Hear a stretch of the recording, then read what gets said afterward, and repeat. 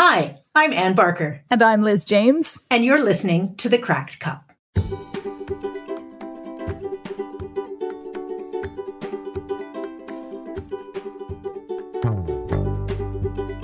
Right, but what if we discover that we only have 8 stories that we tell over and over again? That is an episode in itself. And then we're done because we've told our 8 stories.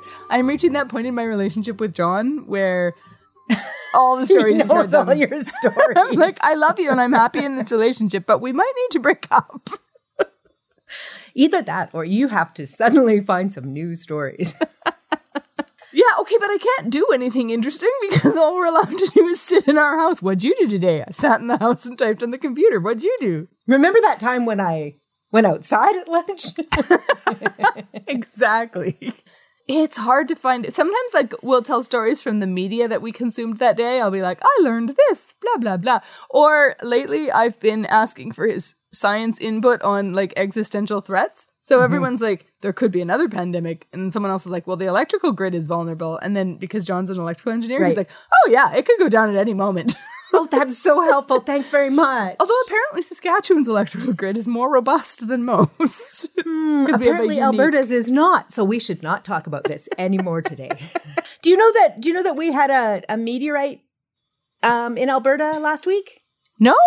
Yeah. So I got up in the morning. I forgot about meteorites. Thank you. Right? I got up at some ungodly hour, like 7, and Lori said to me, oh my God, I don't know what happened, but the whole sky was red. And so if you hear that something happened today, the whole sky was red. And some people's doorbell cameras captured it. As well as, cool. Some sciencey places captured it and got better footage later. But the first footage to come out was the doorbell cameras. And it's just this swoosh of light that came across the sky and landed somewhere in Alberta. And this is what Twitter is for. When something happens and you don't know, you go on Twitter and you search the airport code of your city. And then they tell you what just happened. Or I just turn on the news. I'm old. I have a television. Well, I know, but it just took a long time for the news to pick up on it. I have cable. Twitter responds first. Their motto is wrong, but not for long. Actually, the neighborhood Facebook group responds first. We have helicopters quite often that circle over our house. Like we live, I don't need to tell you where we live. We live in Edmonton. We live in a neighborhood where the helicopters circle quite often over our house.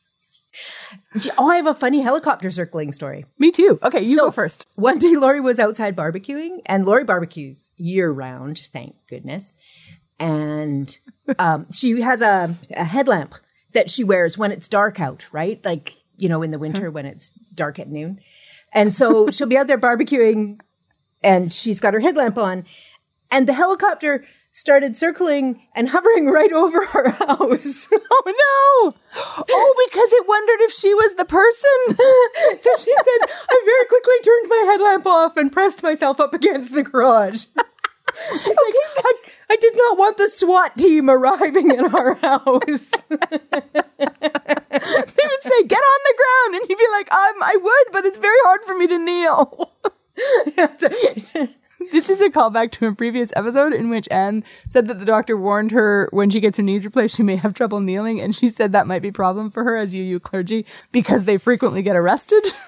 Right. Yeah. Well, I'll just flop. Sorry, can't kneel. Flop. Technically, they say I can kneel. It just will be very unpleasant and I won't like it. Well, I don't imagine you'll be enjoying yourself anyways. So yeah, I think enjoying is a long way away. No, I meant when you're being arrested. Oh, I think arrested is probably a lot more fun than kneeling. I've forgotten my So you were going to tell me a helicopter story. Come on, you must have one. I don't have a very good helicopter story. It's just that Liz from the future here. Correct. You do not have a very good helicopter story. Awkward transition to. So, okay, for the listener, we're trying a different thing where instead of like planning out our show notes and going, you're going to say this and then I'm going to say this and then frequently ignoring it, we are going to just chat about our lives in the way that podcasts that are two people chat about their lives, Anne. Because you want me to do the thing you wanted me to do from the start? Well, yeah, because here's the thing is I know that you have seminary training and so you're attached to this idea of that you need to be wise and an upstanding citizen, but the amount of editing work that it takes to make us sound like wise, upstanding citizens is a lot of energy for me. You know, there's a very fine line between wise and upstanding and not ashamed of what came out of my mouth. Right. So what I think is if you worked on your sense of shame and had less of it, then I wouldn't have to edit so much. I try to have less of it, but when we're talking, I find it rising. See, but you need to think of it instead of thinking that you have to be ashamed of what I say. Just think of how good you look by contrast. I think you should leave that dead air. I will edit it down to small. Dead air for emphasis. I'm including your wrinkled nose in the show notes. I'll Okay. take a picture. All right. One day you'll start secretly taking screenshots and adding them in the links. Oh, wait, then I'll have to put my teeth in. You have teeth in? Oh, yeah, but those are teeth near the back. Yeah, they are not my enunciating teeth. Would the wrong teeth cause you to feel ashamed? These are not the wrong teeth. These are the right teeth. It's just the other teeth fill my mouth. Okay, the lack of teeth. Here's the thing. I have the front 6 teeth on the top, and behind that, they're all missing. When I had the last molars replaced, I couldn't wear a partial for 6 months because I had to wait for my mouth to heal. Mm-hmm. And so I don't have shame around not having my teeth in. I mean, I went to work. Well, you and should, I because lived that my has to do life. with not flossing. Oh, wait. Shut up. Okay. I am now an expert flosser. All mouths are good mouths. All teeth or lack of teeth are good teeth. Anyway. Flossing notwithstanding. I was raised to see flossing as a very intensely moral issue. And so when Anne and I were first friends, I was like, but the flossing. There was nothing else I cared about in a person's moral behavior so much as their flossing. You'll be happy to know that I hardly floss now. Oh, that's very disappointing. Yeah, we've had a complete role reversal. I do floss some. There was a rash of like all the podcasters asking each other like, what's the advice you would give to your former self at different times? And John Green, who is normally like he's the theologian, like he's educated in the seminary and has like all these things to say about how we are community and love each other. And he's like, floss. I would say to my former self, Right. Floss. Man, so many things in my life would have been better had I flossed. Right? I know you often hear people say moisturize. It's like, Yeah, who cares? It's just not wrinkly skin, whatever. I'm not really too fussed about that. Okay, so I'm coming back to the question. We stumbled onto something that is interesting with zero preparation. What advice would you give to your former self? If you could have like a 1-page letter that would go to former Anne at 25, that would say, these are the things that Anne at, I don't know how old you are, older, would say to you. 57. 57. This is what Anne at 57 has to say to you, Anne at 25. What would you say? That is a really good question. I know. Huh. I would say floss. You are going to care. I would tell little me that even though you don't believe me now, when you are older, what other people think of you is way less important than you think it is. See, but we knew that when we were young. You just No, I couldn't did not feel know it that. in your bones. I knew heard in it. theory. I didn't know. That's the difference between like learning it and knowing it. Yeah. Like the difference between knowledge and wisdom. We had the knowledge. We didn't own it. So that's why I started with, you won't believe me now. See, but that's a waste of the advice space because she won't believe you after either. I remember reading on a poster, you have the right to not be liked by everyone. Mm-hmm. And it was in a whole list of patient rights or something. You have the right to not be liked by everyone. And I remember getting that wallop gut feeling when I read that and thinking, no. No. Bad things will happen if people don't like me. Bad things happen and you need to make the people like you. Like the people should like you, but you need the people to like you. And that has been probably the hardest lesson is that I still, you're going to be honest. I want to be liked. I want to be loved. Those are normal things. But learning to live with someone not liking me has been transformative in my life. Oh, yeah. And the price of not is way too high. Mm-hmm. Well, I've learned that when you are going to make a decision that will cause a certain section of people to dislike you, it's very hard to just decide you don't care about them. What is easier to do is find the people that will support you and decide you care about them more. So surround yourself. Think about who you're going to surround yourself with instead of focusing so much on the people who disappoint. I have a story about this, actually. I'm working right now on a sermon to do with power discrepancies, and it comes out of this story, which I think I've told on the podcast, but I'm going to tell it again. I think you have. Really briefly. About being in Masai Mara and they're singing this song that is the precious Masai song. And I was like, oh no, they're giving us their cultural song. And when I asked Celeste to translate, it was, these are the songs we sing for tourists. And thinking about all of the places in our lives where when there is a power discrepancy, we are singing a song for a tourist in our lives, right? Like, so for me, being a foster kid, I think about how every foster home you went into, you didn't have any power. You didn't have anything to offer. You had nothing with which to protect yourself. And so what you used was telling the people that they were such good people and they were saving you and you were going to be better now and different now. And that was the only thing you had to sell, right? Right. And that doesn't last that long. And so you moved regularly. And so the words, these are the songs we sing for tourists, keeps like going around and around in my head about how in relationships in which I'm the power player, and I often think, why weren't you more honest? If I could make the power more equal, then they would be more honest. That's the reason I was less honest at times in my life. Have I told you the story about Emmanuel learning how to make me read another chapter? No.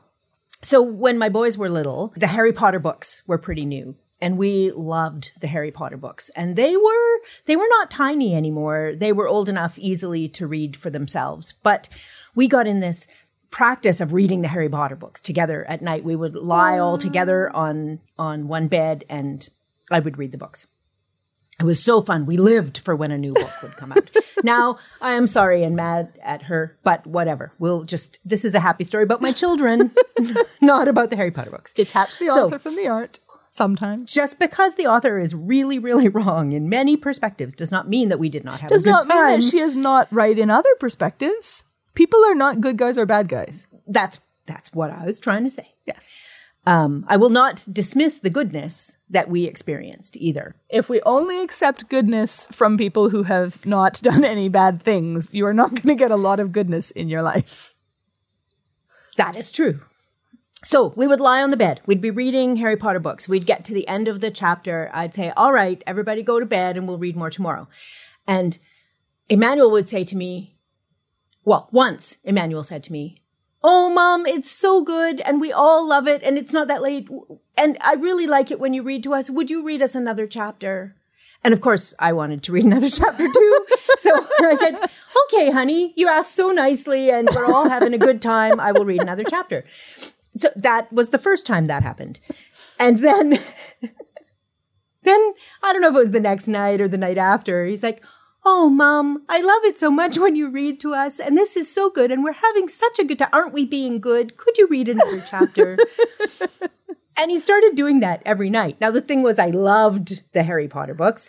And after they would go to bed, I would stay up and read it all the way to the end.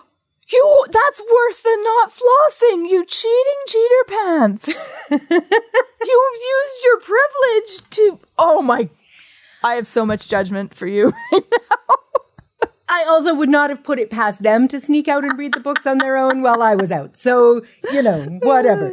Anyway, they borrowed our copies. Every night, this speech got better and better and smoother and smoother. And inside of me, I'm like, he has figured out a formula that works. He thinks to make me keep reading, not understanding that I also want to keep reading as much as he wants me to keep reading. So one day, a long time later, he said to me, Mom, I have a confession. I feel a little guilty. And I said, oh, tell me, what have you done, my child? He said, at night, when I say the thing and then you read another chapter, I was like, yes. He's like, it's a trick. It's a trick. I learned that makes you read another chapter, and so I use it over and over again. Are you mad at me? I was like, honey, this is how life works.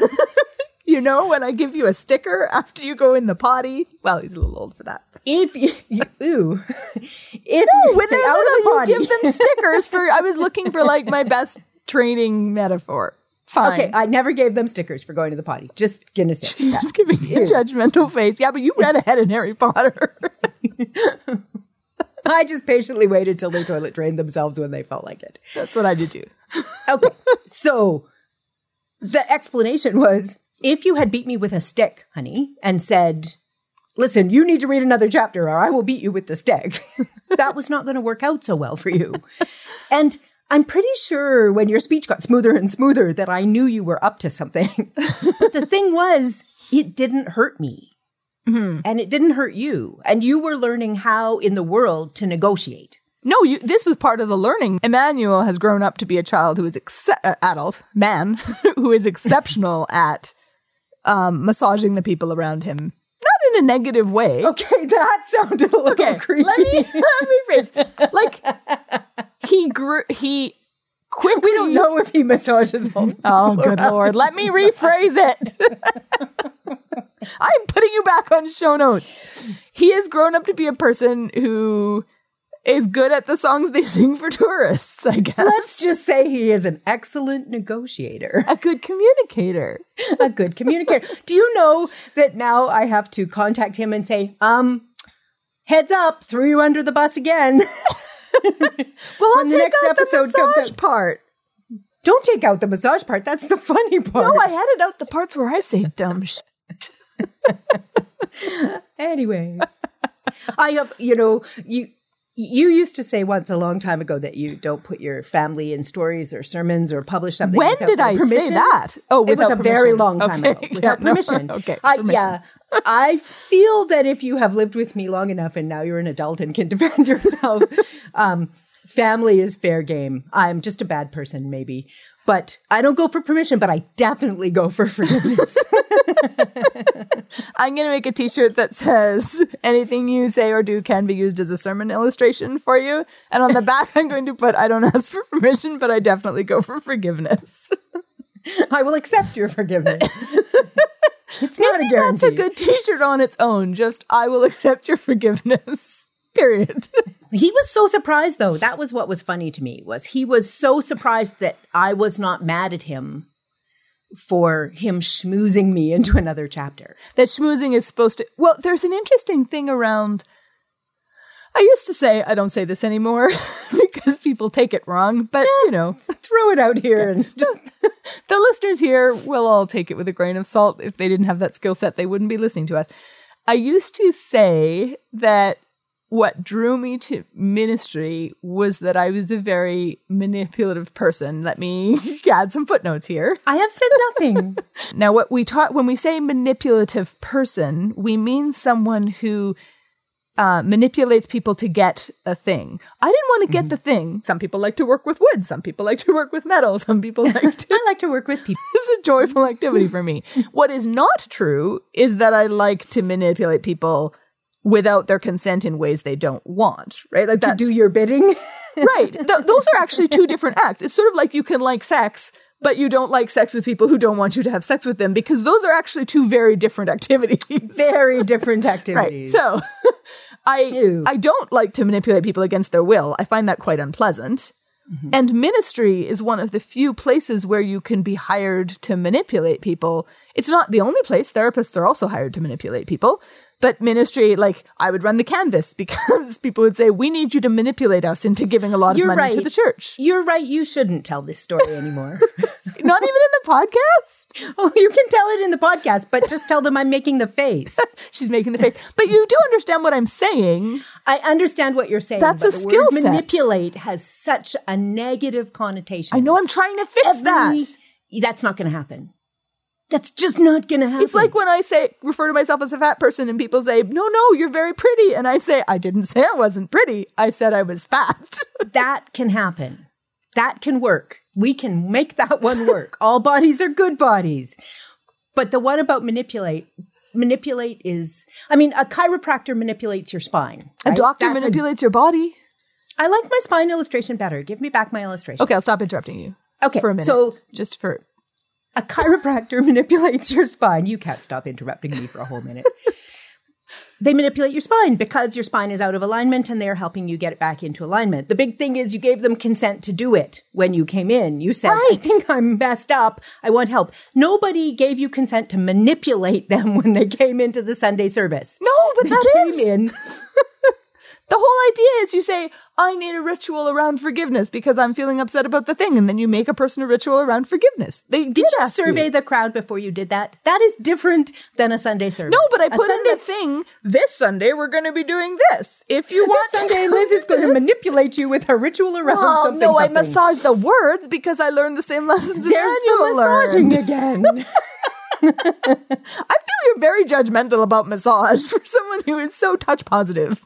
I feel that you are trying to manipulate me in this instance. Okay, but the issue about consent is crucial to massage. Consenting massage is lovely. Non-consenting massage is creepy. I feel like you're not really hearing me. I feel that trying to equate manipulation with ministry is a really bad idea and you should stop. Should I eliminate the whole conversation? I don't know. You will listen to it and decide. I only meant for ministry for me.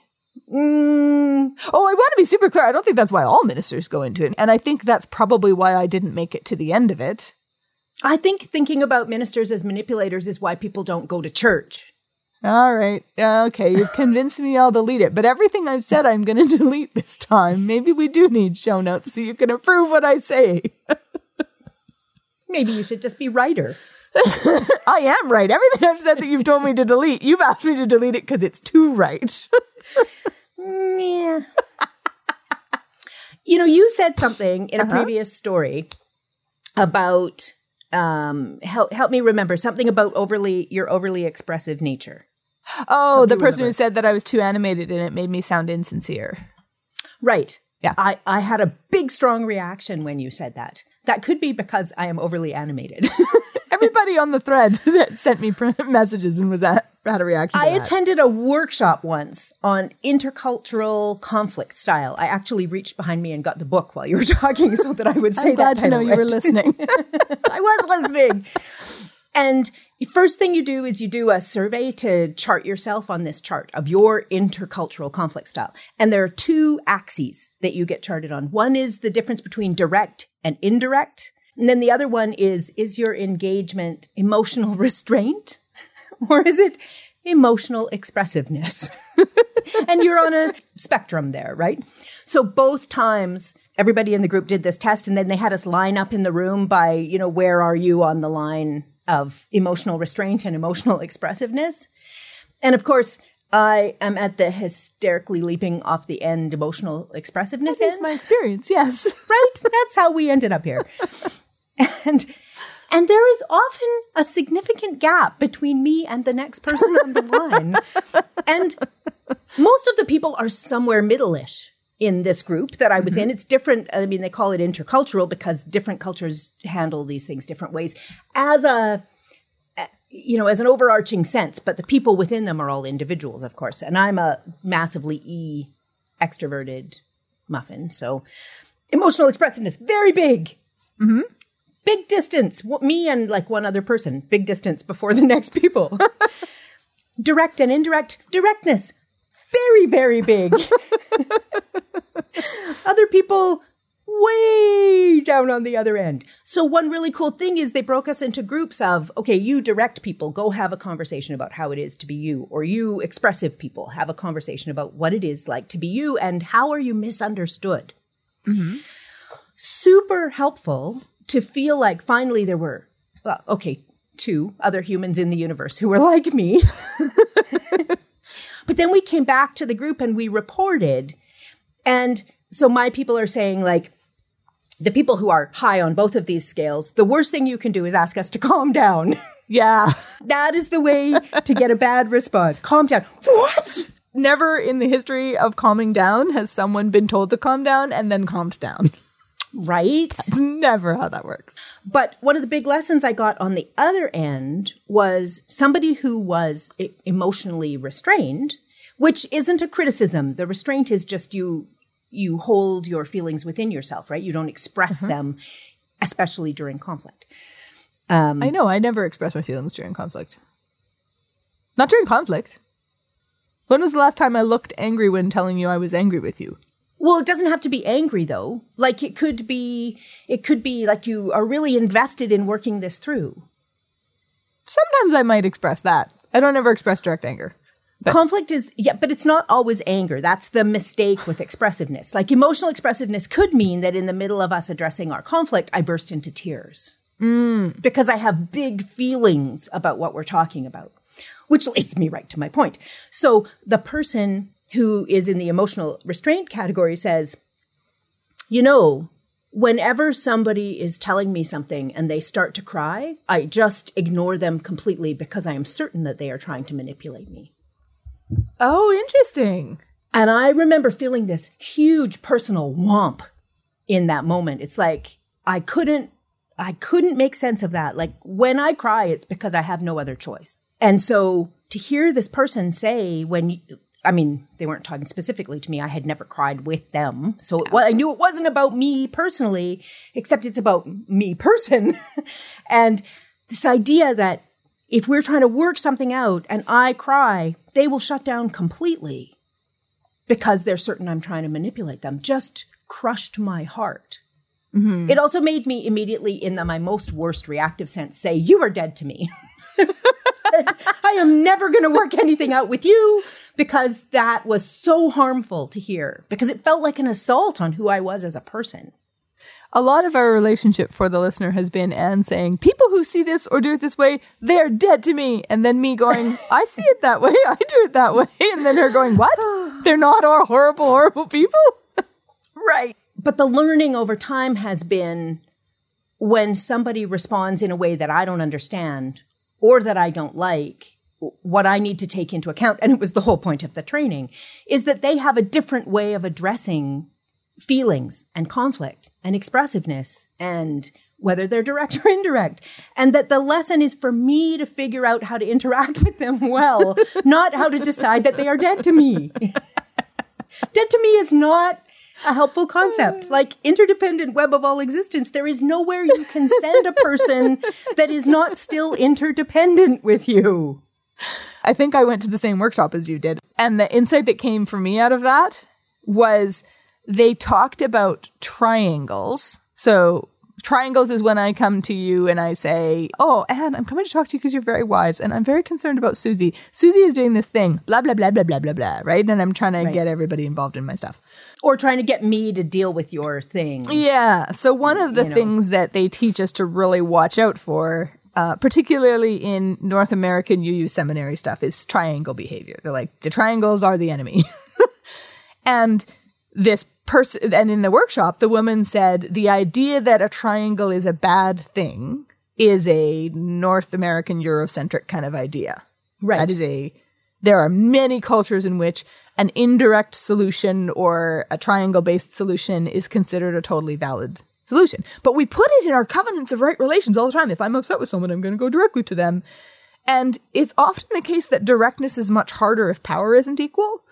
Mm-hmm. And so I thought, whoa. And so I went for like a year. Everybody I knew who was from a culture where triangles was considered okay. So I would go to them and say, help me see this differently. Right. And the explanation I got that I thought was so interesting was, this is sort of pieced together from several conversations. The answer that I got is, you think that there is a thing called an individual, and when you put a bunch of those things together, you get a community. I think there is a thing called a community that is made up of parts called individuals.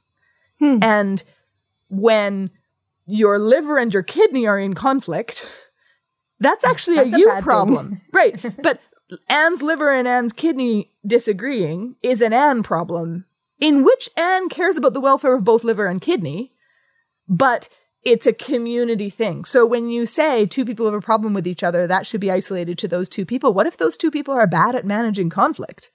And what if, if this conflict isn't resolved, it is the community's problem. The community owns the conflict. Sure. And I thought that was so interesting. And I said, well, what do you do about the fact that some people are always going to each other and trying to drum up stuff? And the person goes, everybody knows that guy. Everybody knows those people. And so the example he used was women being hit in their romantic relationships, if you said they should work it out together, those women would be absolutely screwed. But because possibly dead. But because it's a communal mindset, the women all go for water together to collect water. And if someone is hitting their wife, the wife will tell the mother of the person who's doing the hitting. And then that mother will tell the father. And then that woman, like, there is a feedback loop that is protective of that woman. And it's not always perfect, but it's better than it would be without that. That is a great example of the indirect version. Yeah. Right? Whereas, unlike me, who goes right up and says, you know, we must deal with this face to face in this moment. But you usually have an amount of power that makes that a feasible strategy. You say so-and-so should speak up directly, and then you never say that the listener has any responsibility to set up a situation in which they could speak up directly. If people are not direct with you, sometimes it is that you have not earned their directness. Absolutely. That is a great segue. Yeah, okay, but it's also a story in and of itself. You don't. No, but I mean, like, that's a great story, and we'll go to where I'm struggling. You know I'm leaving this in, right? Because this makes me look like the long-suffering one. As opposed to all the bullshit I said 20 minutes ago. Good luck. Yeah, well, I've got the editing. I've got the truth. Okay, I'm putting that on the Koji t-shirt.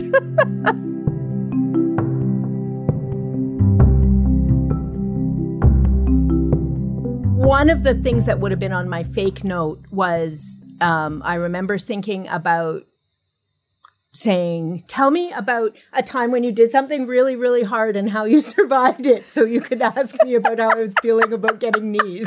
Perfect. No, I want to find a way into the knees. But first I want to answer your question because it is about me and I need to think about it for a minute. Time when I survived something really hard. I think for me, it is like when you go off a water slide. So the only hard part is you shove off the water slide and then you're like, now I'm on the water slide. I don't do hard things unless I have no choice. I don't choose to do them. And although no choice is interestingly defined, sometimes my brain just leaves me no choice. Like it decides we're going to do this. But my experience is that comes from outside of what I think of as me. And then it's very hard. So I leave my childhood home or I leave my marriage or I whatever. But the initial push, the jumping off the water slide, is an experience of being shoved off the water slide. Then there is the experience of when I'm like, oh, I'm on a water slide.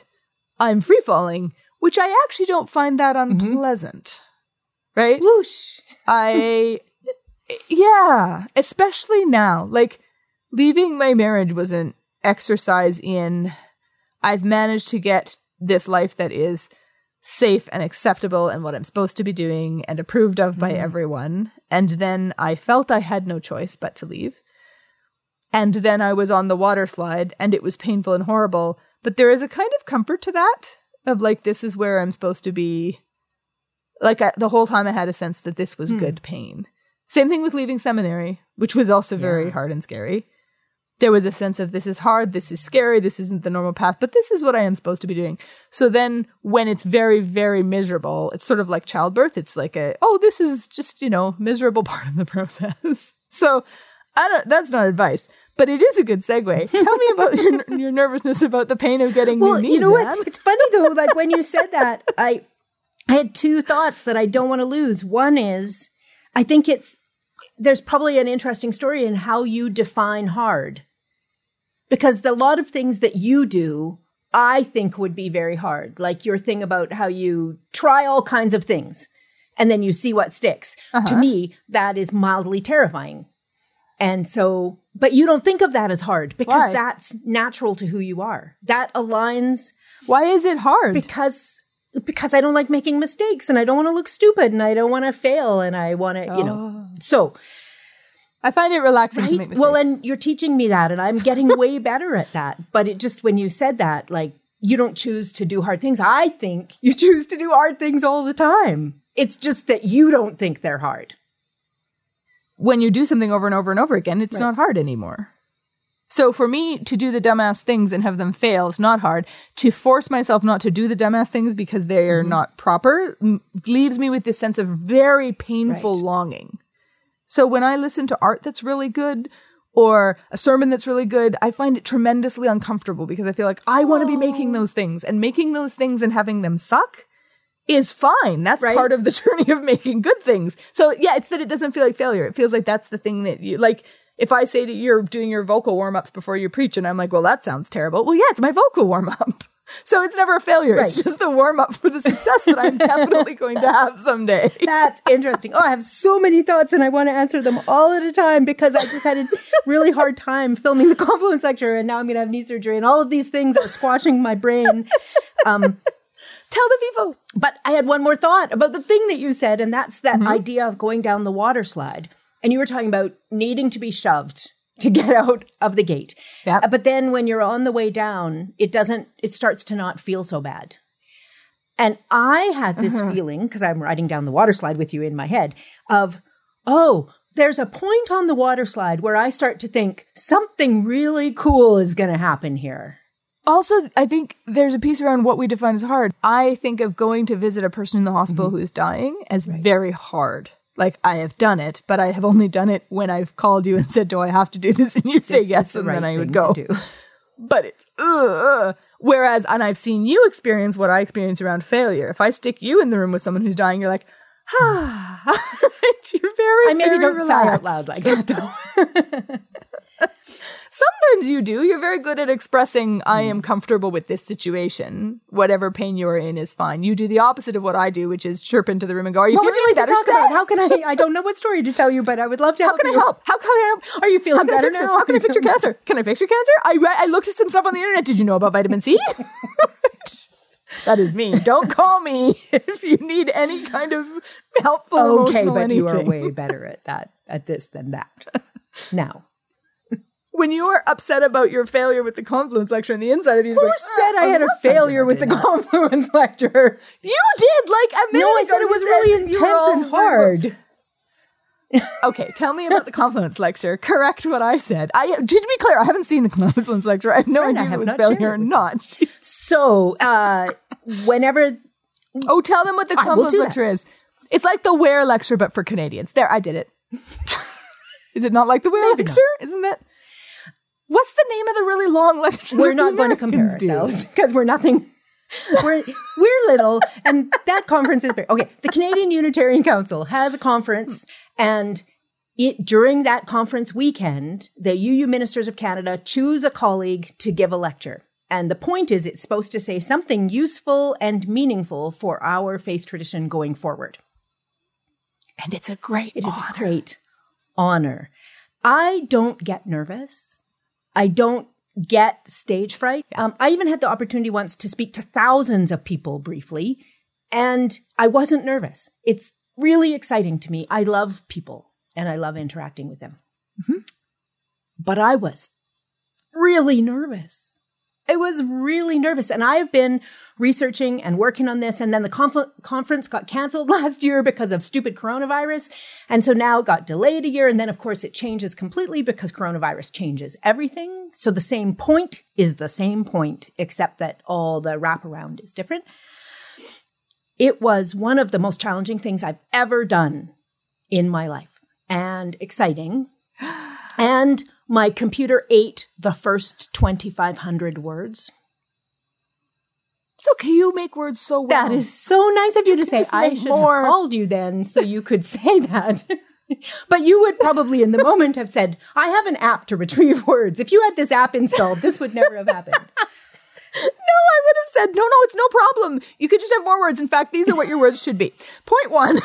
That's what in fact, I believe that is what I did once when we were supposed to be recording or 3 times. Podcast. I have a whole list of important words that Liz said should go in the Confluence lecture, some of which may or may not have made it in.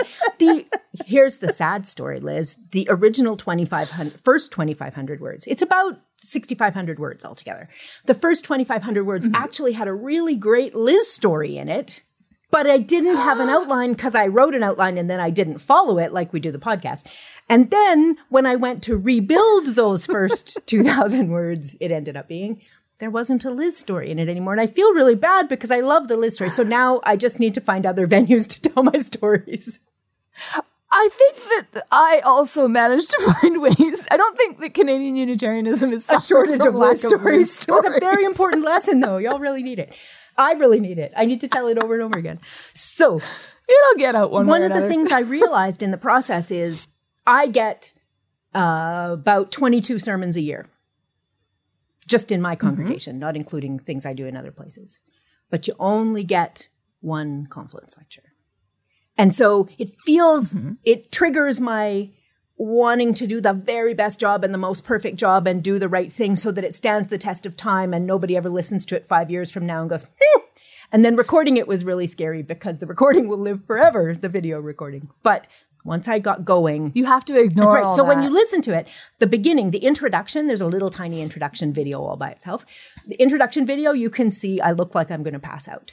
You have to let go of the whole, it's going to be big and live in infamy and blah, blah, blah. You have to narrow your focus. So, story from a while ago that makes me sound creepier than I am.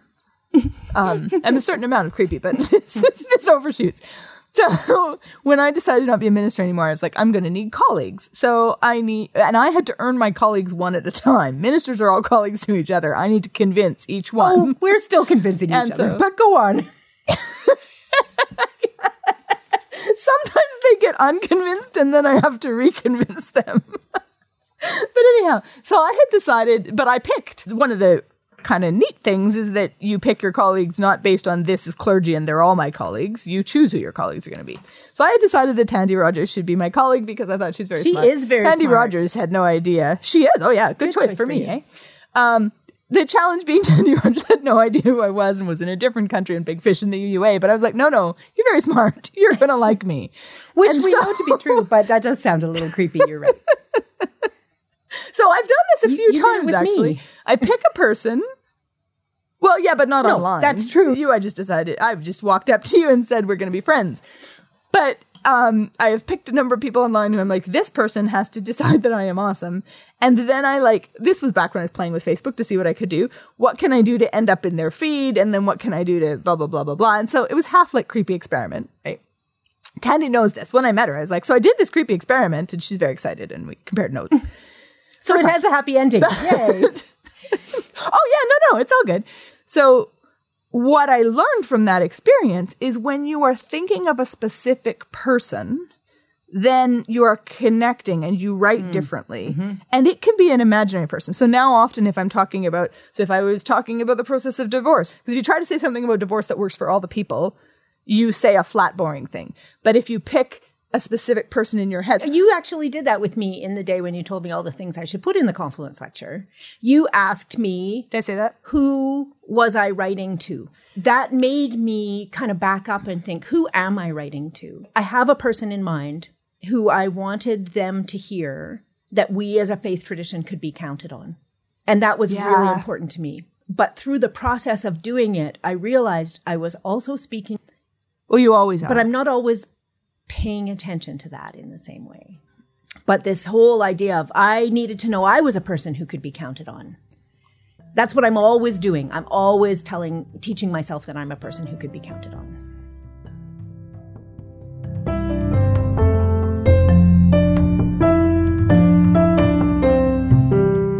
Okay, now ask me about how I feel about getting a new knee. How do you feel about getting a new knee, Anne? Oh, I was terrified. I'm not terrified anymore.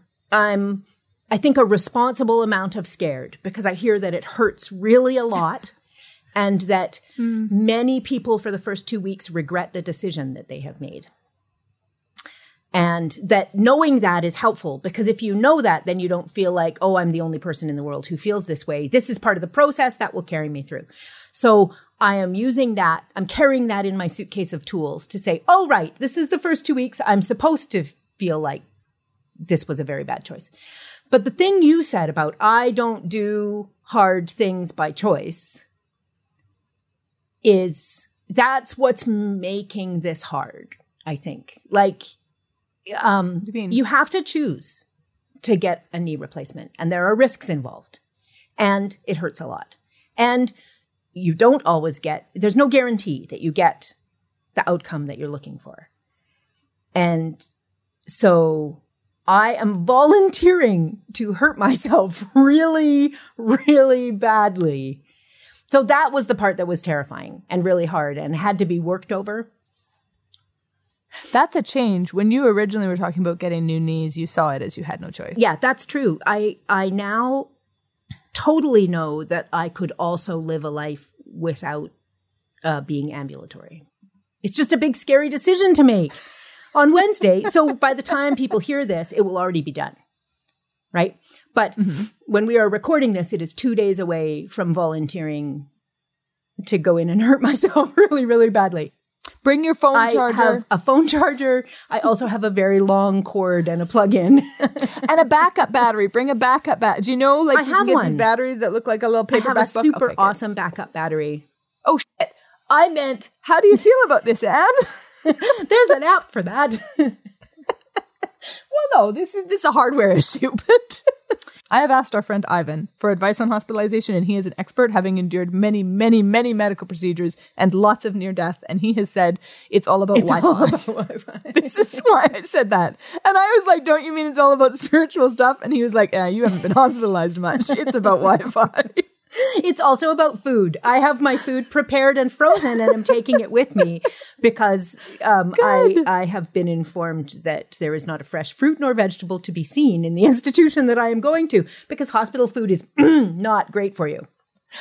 And then they wake you up at 7:30 in the morning and like, have you pooped? I'm like, no, I haven't. And do you want to know why? Because you have not served me any fruits or vegetables. And also, let me sleep. I don't poop while I'm sleeping, first of all. And secondly, should I poop? I've parented 4 children. I know how to celebrate a bowel movement. I will come out. We will have a parade. Now let me sleep and I will keep track of my own poop.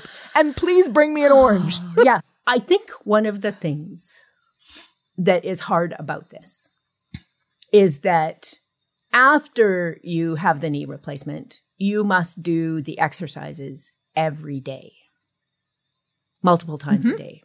Because if you don't, then you form scar tissue and your knee does not either bend or straighten. And I have never been great at doing exercises 3 times a day at any point in my life. And so this goes back to the point about being a person who can count on myself. You can count on yourself to do this. You can count on yourself to do the things that you feel you have no choice but to do. I will exercise my knee under duress. I am confident there will be duress. If the pain in your knee isn't enough duress, Lori will be. Well, and part of the great psych tools that I've been learning is that if you make a commitment to other people or publicly, like in the Crack Cup podcast, to do your thing, you are vastly more likely to carry through. That's a true thing of you, where you're like, if you told people you were going to do a thing, you have to do the thing. That's not a thing for me. I'm like, guess what? I changed my mind, new information. Now I'm sitting on the couch eating ice cream. But you are not capable of doing that in the same way as I am. This is a hazard of being failure friendly. I'm like, guess what, people? I failed. Aren't I lovable and relatable? First, you're like, no. Yeah. So yeah, I'm a little worried. I'm a little worried because it's hard and scary and it's going to hurt. And I don't like things that hurt. It's going to be fine. Do you remember when I went into labor and I was like, I'm worried it's going to hurt? Mm-hmm. What did you say to me? I said, don't be an idiot. It'll be over in a day. No, that's not what I said. I don't think that's what you said. I hope not, because this isn't going to be over in a day. I don't remember what you said. I was going to labor. I wasn't listening to you. But what did you say? When you were in labor, I said, just take one more breath. That's all you got to do. That's good advice. Just take one more. That is good advice. Oh, thanks. You also said at one point, why don't you try screaming? And then I tried screaming for a minute. And I was like, this is useless. Now I have to worry about screaming in addition to being in pain. Too much work. Screamer. Well, then scream. You live in a house. That's right. It's fine. Lori will put in earplugs. That's the thing. That may be the thing I'm worried about the most is poor Lori. Lori may be just dying for an opportunity to socially acceptably put in earplugs in your household. So if you scream, that's going to give her an out.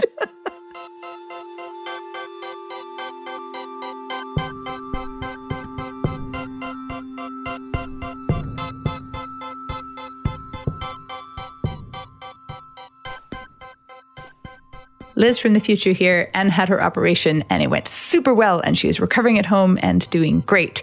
And also, May 2nd, Anne and I are preaching together at the Unitarian Congregation in Victoria. So link in the show notes for that as well. And now for the normal outro. You've been listening to the Cracked Cup Podcast, a Mirth and Dignity production. If you liked our podcast, we would appreciate it so much if you would give us a rating and maybe even a review, and we would especially appreciate it if you would recommend us to a friend. We'd love to hear from you, whether you have a question or a comment masquerading as a question. You can email us at uuhystericalsociety@gmail.com or use the contact form on our website at crackedcuppodcast.com. If you liked the podcast, you might like to attend a service some Sunday morning. If you're wondering about this Facebook group we keep mentioning, there's a link to that in the show notes as well. If you'd like to support us on Patreon, you can find us at patreon.com/mirthanddignity. All of our materials are licensed under the Truth Will Not Hold Still licensing, which we invented, and which means that not only are you free to use our stuff, you are free to modify our words to suit new contexts and understandings as language evolves over time. Music for the Cracked Cup podcast is done by Blue Dot Sessions, and production is done by the saintly and talented Adrian Muhajirin, and audio interference is managed by Simba the Cat. We are so grateful that you could join us.